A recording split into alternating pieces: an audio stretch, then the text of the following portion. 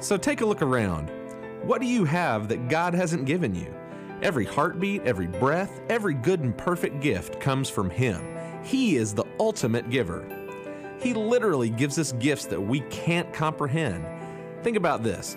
There are more electrical impulses generated in one day by a single human brain cell than by all the telephones in the world. Or how about the fact that food tastes delicious? It didn't have to taste delicious. It could have all tasted like kale. But no, it's fantastic. We plan our day around good tasting food. God gave us this. And then there's our health. We're not healthy because we deserve it. We didn't jump in a 55-gallon drum of yogurt and spinach. Our health is a gift that is too often taken for granted. God has always given to me knowing that He would get little in return. He is a Father that enjoys giving good gifts to His children. I've heard it said that it's possible to give without loving, but you can never love without giving. And that is His example. For God so loved the world that He gave. Like most people, I'm often driven by what I don't have, when I should be driven to seek the heart of God. Because God's heart is revealed in His generosity. Maybe my heart is too.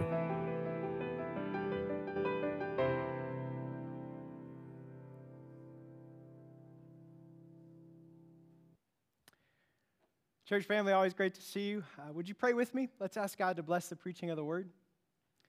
Heavenly Father, when it comes to stewardship, we have time, we have treasure, we have talent. We pray that we'd be prompted to bring our best in all of those arenas, particularly now when it comes to our time. Let our attention be given to your word. So often what we put into something is what we get out of it, and so let us be attentive. Now may the words of my mouth and the meditation of our hearts be acceptable in your sight. You are our rock and our Redeemer. Amen. And so it's almost that time for Thanksgiving, and I don't know how many of you are looking forward to the Thanksgiving meal. I don't know if you have a favorite part of the Thanksgiving meal. How many of you like stuffing? Who would say they're stuffing people? Yeah. What about potatoes? Who would say the mashed potatoes? Okay, that was our teen group. They love the mashed potatoes. For me, stuffing, pecan pie, it's all really, really good. And I hope God blesses your Thanksgiving celebration. In fact, next Sunday at Amazing Love, we'll be celebrating Thanksgiving with pie. Feel free to sign up in the lobby. We also have a new member welcome. It's going to be amazing. Well, because this is all going on, I wanted to set up a hypothetical situation.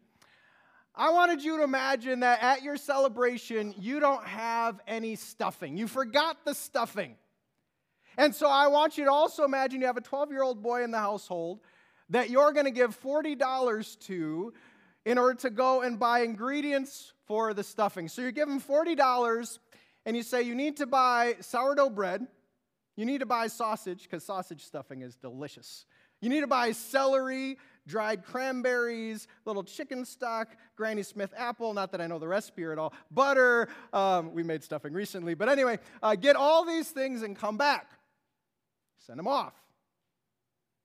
Let's just say in this situation, he comes back, instead of greeting you when he gets home, instead of going to the kitchen, goes straight upstairs with a bunch of bags. And you're like, well, that's weird. So you go to his room and you see what's going on. You see in those bags a ton of candy, comic books, and toys. There is no bread. There is no chicken stock. There are none of the ingredients. There is no receipt, and there is no change. Now, if that were the case in this situation, would you give this young man another $40 and say, go try it again? I would not. Whereas, let's say the boy comes back, goes directly to the kitchen, has everything you asked for, gives you the receipt, gives you all the change down to the last penny. When Christmas comes, might you entrust him to go do it again? And maybe even entrust him with more? I bring up this hypothetical because what we're talking about today is money management. And if you're new to Christianity, if you're just joining us here at Amazing Love, something I just want to confirm again is that we're talking about giving, but we can never outgive the giver. That we're here because God is a giver. And he wants way more for you than from you. He's the God who gave up his son and the son who gave up his life so that we could be redeemed. In the first week, we talked about how everything is God's. And so when we give, we just give back. We're not giving it all. Last week, Pastor Jeff did a phenomenal job talking about how God will provide. We can trust that promise. He knows our needs. And because God will provide, why don't we look at what we're giving back proportionally? I don't know how many of you have done that homework, looking proportionally at what they're giving back to God. Well, today, we're going to get in the nitty-gritty of money management through the lens of God's Word. And as we get into that topic, how do you think Americans are doing in general at managing wealth and managing money? Let me ask it differently. How are Americans in relationship to debt? So here are some just statistics. When it comes to credit card debt, the average American carries about $5,000 of credit card debt. Right now, for college students who are going out of a four-year university, they exit college with about $30,000 of student loans, and some students might know what I'm talking about. When it comes to all the debt in America, if you would combine mortgages and car loans, credit cards, everything, it amounts to trillions of dollars to the degree that every American actually is indebted $96,000 if we just average it. Woo! That's a lot of debt. When it comes to practical advice on how to handle money, something Amazing Love has done for a few years now is Financial Peace University. I don't know how many of you have ever heard of Financial Peace University, maybe learned about it. Here's Dave Ramsey. Great course if this is really in your arena. And Dave Ramsey would say, you know, when it comes to American spending, here is what's very common. In their budget, first they will live on it. And that made sense to me when I was a bank teller. Fridays were awesome because people were coming in with their paychecks when you used to have paychecks. Do you remember that age? And so there was like this buzz in the bank office because they were telling me what they were doing on Friday night, where they were going, what concert, what sale they were going to get, you know, all that was just, because Americans live on it first, right? Yeah, we have spending money. And then if we have some left over, we save. And then if we have some left over, we give. Now, based on what we're considering through the lens of God's Word, is this a godly way of budgeting money, handling money, managing money? So Dave Ramsey says if we're informed through the Bible, faithful first fruits, proportional giving, what we want to do is kind of flip that. We want to start by saying, God, I love you. I'm going to silently shout it. No one's going to know but you and me, but I want to give to you. Then I want to save because you're going to need a roof. You're going to need tires. All that's going to come. And then I'm going to live. It's a beautiful way to manage money. But really, as we talk about money management, I want to get our lens off the lesser things like getting out of debt and onto the higher things, which is giving God glory and making an impact. See, what we know from the lens of Scripture is that we are just managers and He is the owner. It's kind of like a local McDonald's branch that He's the store owner, we're the manager, and we're going to have to give an account. And there are good ways to manage and there are bad ways to manage, which we'll talk about. But as we get into the lesson, I wanted to share the captivating context of God's Word. And the writer today is Luke. He's a doctor, and maybe that's why this is just brilliant. I know he's inspired by the Holy Spirit. But if you think God doesn't talk about money, I just want to let you know that it's just filling these chapters, Luke 14 through 16, where we are. And I want to just give you a bit of what the groundwork Luke has already paved if you read the whole letter. So here's the captivating context of Luke and when we get to our section. So first in chapter 14, he talks about the cost of being a disciple. Okay, so that's one of the lessons he remembers. And he calls out that a disciple will give up everything to serve. That's how you got to do it. You have to be willing to give up everything if you want to serve Jesus. Then he tells the parable of the lost coin. Now, the point there is to give up everything to have Jesus. Doesn't matter what it is. We're going to have Jesus by losing the world. Take the world, but give me Jesus. Then a very famous parable. I don't know if you may heard of the prodigal son. Do you know what prodigal means? Prodigal has to do with money management. It means wasteful. It's the parable of the wasteful son. And so what the point is here, he almost lost Jesus in the pursuit of everything. And then after today's story, we have the parable of the rich man and Lazarus. And what's the point there? The rich man has everything but not Jesus. And in the end, he would have done it over in a heartbeat. He was like, that was no good. Can I go back? Can I warn others? Don't do it the way I did it. So it's brilliant, isn't it? Luke is talking about all these principles of what money does, what's at stake, how we hold on to Jesus, and then the parable of the shrewd manager. Now I'm excited to preach on this one because I've never preached it because it's kind of tricky, and you might see why it's a little bit tricky. We'll get into that. But the shrewd manager and money management and the point. So let's get into it. We're in Luke chapter 16. Feel free, your worship folders or on the screen, your Bibles. Here we go. Jesus told his disciples, there was a rich man whose manager was accused of wasting his possessions. So he called him in and he asked him, what is this I hear about you? Give an account of your management because you can no longer be a manager. Then the manager said to himself, what shall I do now? My master's taking away my job. I'm not strong enough to dig and I'm ashamed to beg. I know what I'll do so that when I lose my job here, people will welcome me into their houses.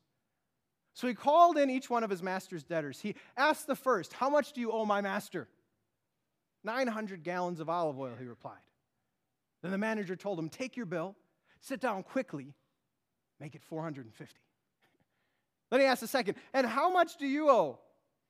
1,000 bushels of wheat, he replied. He told him, take your bill, make it 800.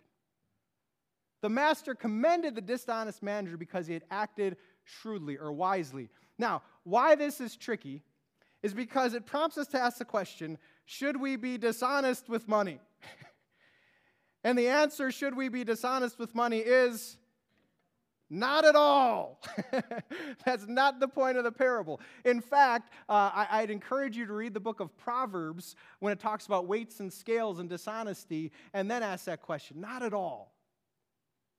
But parables are told to make sometimes a singular point. And the singular point is coming up next. So as he goes on, he says, for the people of this world are more shrewd in dealing with their own kind than the people of the light. And here's the main point. I tell you, use worldly wealth to gain friends for yourselves, so that when it is gone, you'll be welcomed into eternal dwellings. Basically, use earthly money to make eternal impacts. That's what it's all about. And he goes on to say, whoever can be trusted with very little can also be trusted with much. Whoever is dishonest with very little will also be dishonest with much. So if you have not been trustworthy in handling worldly wealth, who will trust you with true riches? And if you've not been trustworthy with someone else's property, who will give you property of your own? No one can serve two masters. Either you'll hate the one and love the other, or you'll be devoted to the one and despise the other. You cannot serve both God and money. This is the words we get to consider. Could you turn to your neighbor and say out loud, congratulations. Congratulations. You are a manager. You're a manager. Very good, very good. And I don't know if that's an upgrade for your job title today, but that's what we are. We're managers, every one of us, business degree or not. So I was learning some history from Alexander the Great. You might have heard of him, led an empire for a while. And interesting story about when he was about to die and his last wishes. As he was about to die, he had some wishes. Here's a picture of him. And that is that on the way to the place he was buried, he wanted the treasury to be emptied of the silver and gold and precious jewels. And he wanted all of that riches, the silver and gold, to be strewn along the way to where he'd be buried. So just scatter all the wealth. He also requested that people would see his hands outside the coffin. Hang my hands outside the coffin on the way to the place where I'm going to be buried. Now, why is that the case? He wanted to let others know that as he gained so much during his life, he takes none of it with him. Empty the treasury. I don't own it anymore. He wanted to display his hands so that people see He's going to death empty-handed. The story goes, these are the last words of Alexander the Great. When you bury my body, don't build any monument. Keep my hands outside so that the whole world knows the person who won the whole world had nothing in his hand while dying. Whew. That's a pretty good perspective, isn't it? The perspective of a dying man is to live empty-handed, open-handed. And I bring it up because it's not the perspective of the world. The world in which we live says, the person with the most toys wins. But that ain't true. The person with the most toys still dies and takes none of those toys with them in the end. When it comes to the way society does money, society always looks me first. And this is actually the essence of what it is to mismanage the money that God gave.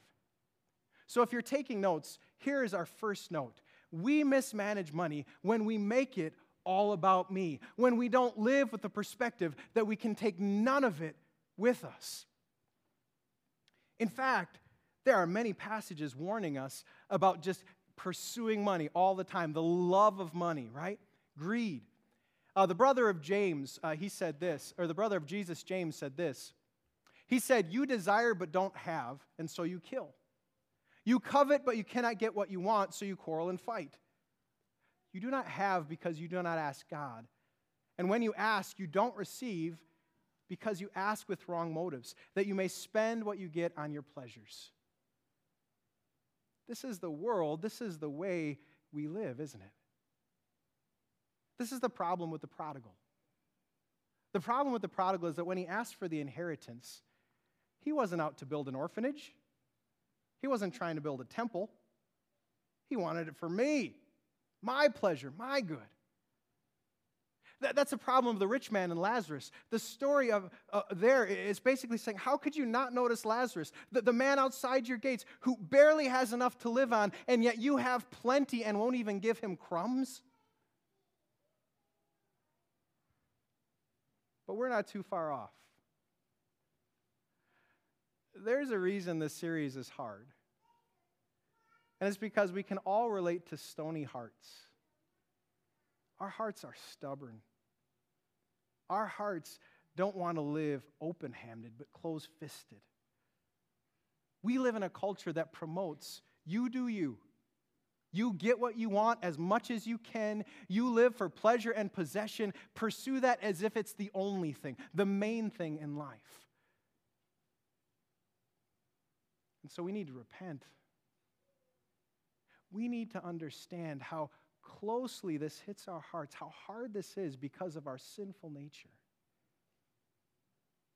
And as we do, as we want different hearts, hearts that beat for God, the only way I know how to get there is looking at Jesus. In a few weeks, we're going to celebrate Christmas. That's the story of Jesus who came down from heaven to earth. Jesus is the Word made flesh, who had the glory of perfection and all the riches that went with being the King of Kings, and yet he gives that all up to live in a peasant's household.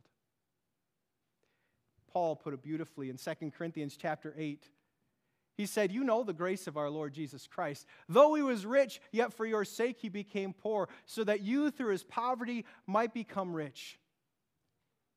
Our Savior is the example of someone who used earthly time and earthly means to store up heavenly treasures, and you are those heavenly treasures. He came to win you. And the earthly means he used is not silver or gold. No, he came, he lived, he died on a cross. But because he died, you're forgiven. Because he lives, we have victory. And he's coming again so that our true inheritance will someday be known. You are rich indeed. And when we look at the way Jesus lived, how can we live any differently? How can we live mismanaging any longer?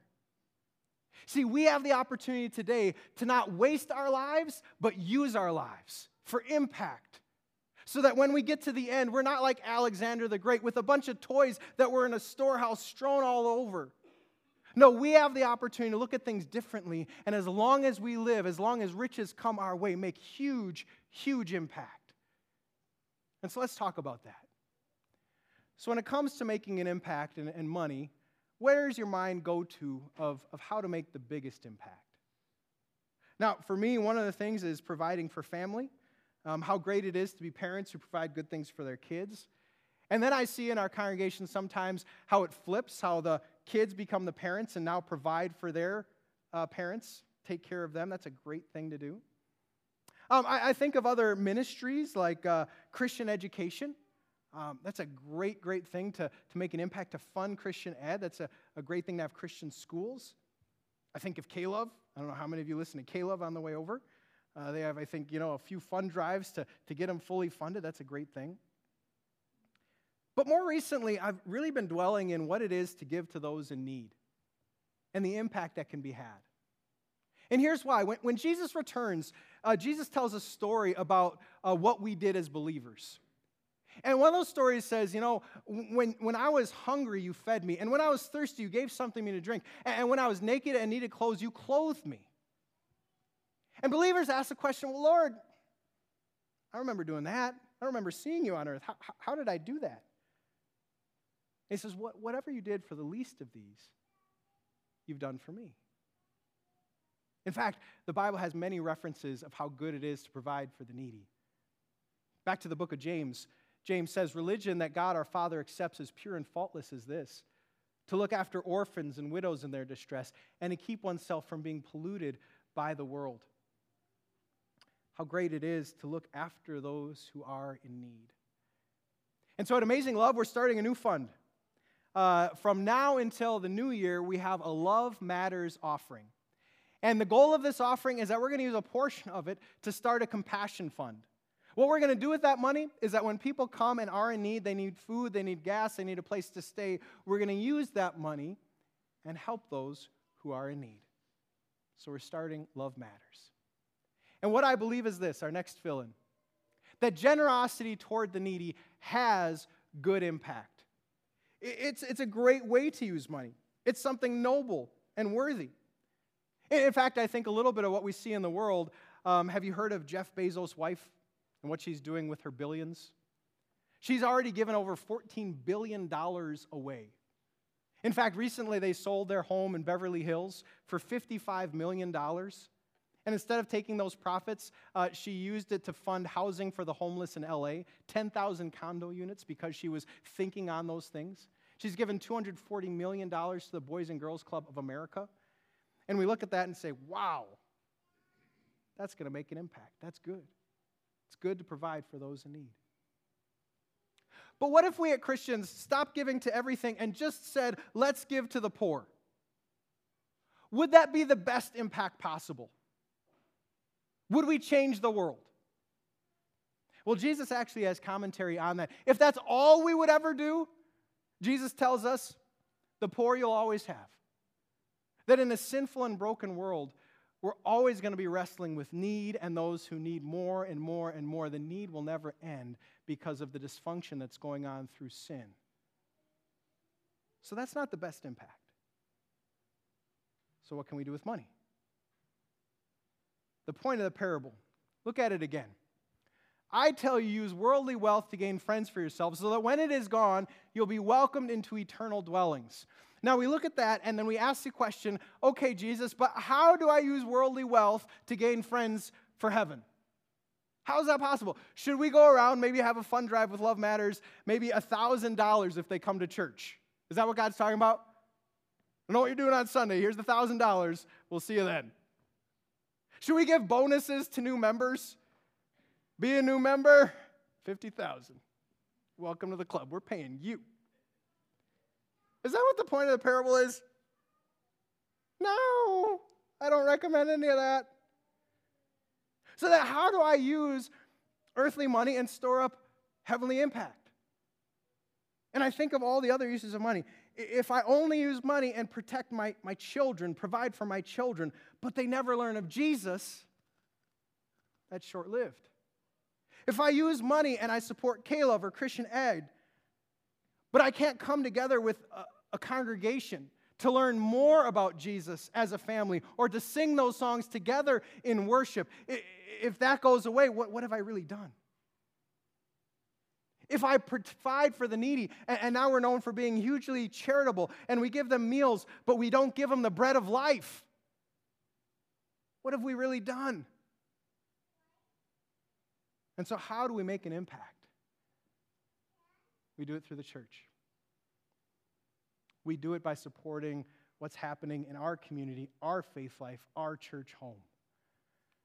And so what we find is this: generosity to your local church home leads to eternal impacts. Because here's the reality, the benefits of church. When we come to this place, it's then that you receive forgiveness and love. Through the message of the gospel, through the reception of the sacraments. This is a place that's concerned about your kids. That at every age, they have an opportunity to see Jesus, whether in the Buds room, whether in Access class, whether in teen events.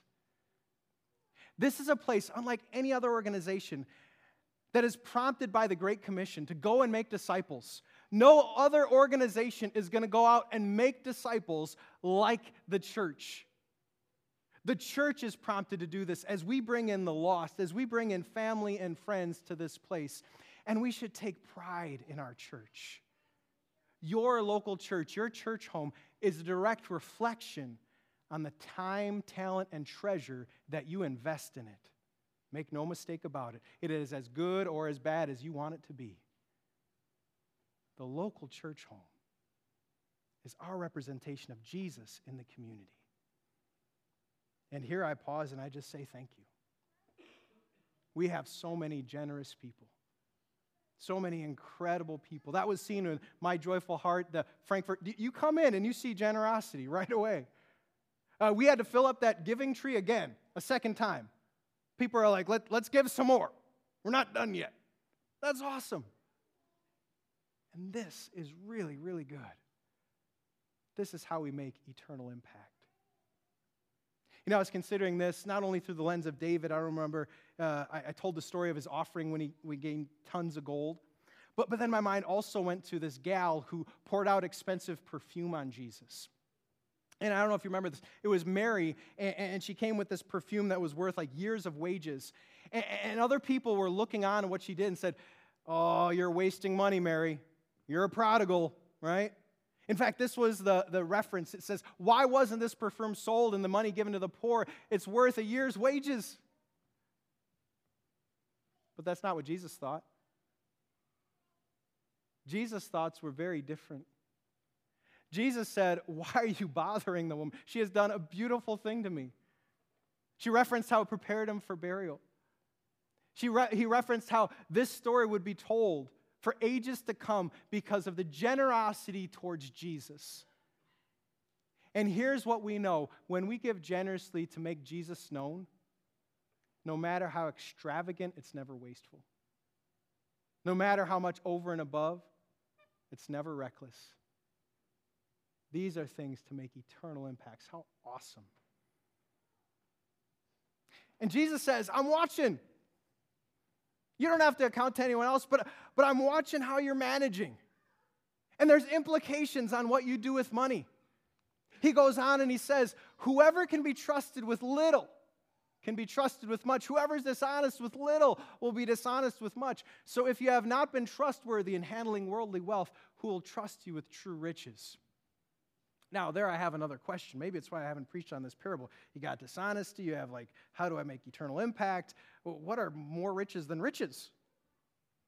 Like, is he talking plutonium? Like, what's going on? What's more rich than rich?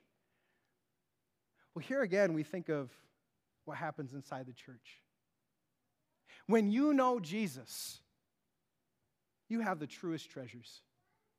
You not only have forgiveness, peace, and life, you have access to a heavenly Father who's going to hear every request and answer every need. You have strength that is sufficient so that no matter what you're going through, you can tap into almighty power to help you in every need. You have perspective, you have peace, you know God has a plan. All of this is yours. The true riches are spiritual ones. And I got to remind you, regardless of what's in your bank account, do you know you're rich? You are filthy, stinking rich because you know Jesus. And so if I mismanage earthly wealth by saying mine, mine, mine, and if I manage it well by saying here, here, here, then also I think the corollary is this. When I mismanage the true riches, it's like, well, Jesus is just for me. I'm going to keep it. It's a personal thing. I don't really want to talk about it. I don't want to really spread it. I'll just let them, find on their own. It's mine. Whereas true wisdom of managing earthly riches, true riches is here. Here's Jesus. Do you know him? Have you heard of him? He's awesome. True wisdom is saying, I'm going to do whatever I can to reach the lost with the love of Christ because they all need to know they have a place, they have peace all through Jesus Christ. True generosity is in giving Jesus. That's what the church is all about. It's Peter who referenced this. Peter, the leader of the early Christian church, came across those who were in need. They were beggars at a temple. And as he was entering, he's like, I don't have the lesser riches. I'm sorry I don't have money. But I have the greater ones. He said, silver and gold I don't have, but what I do have, the greater things I give you. In the name of Jesus Christ of Nazareth, walk. And that day he started walking. And not only that, he started praising God.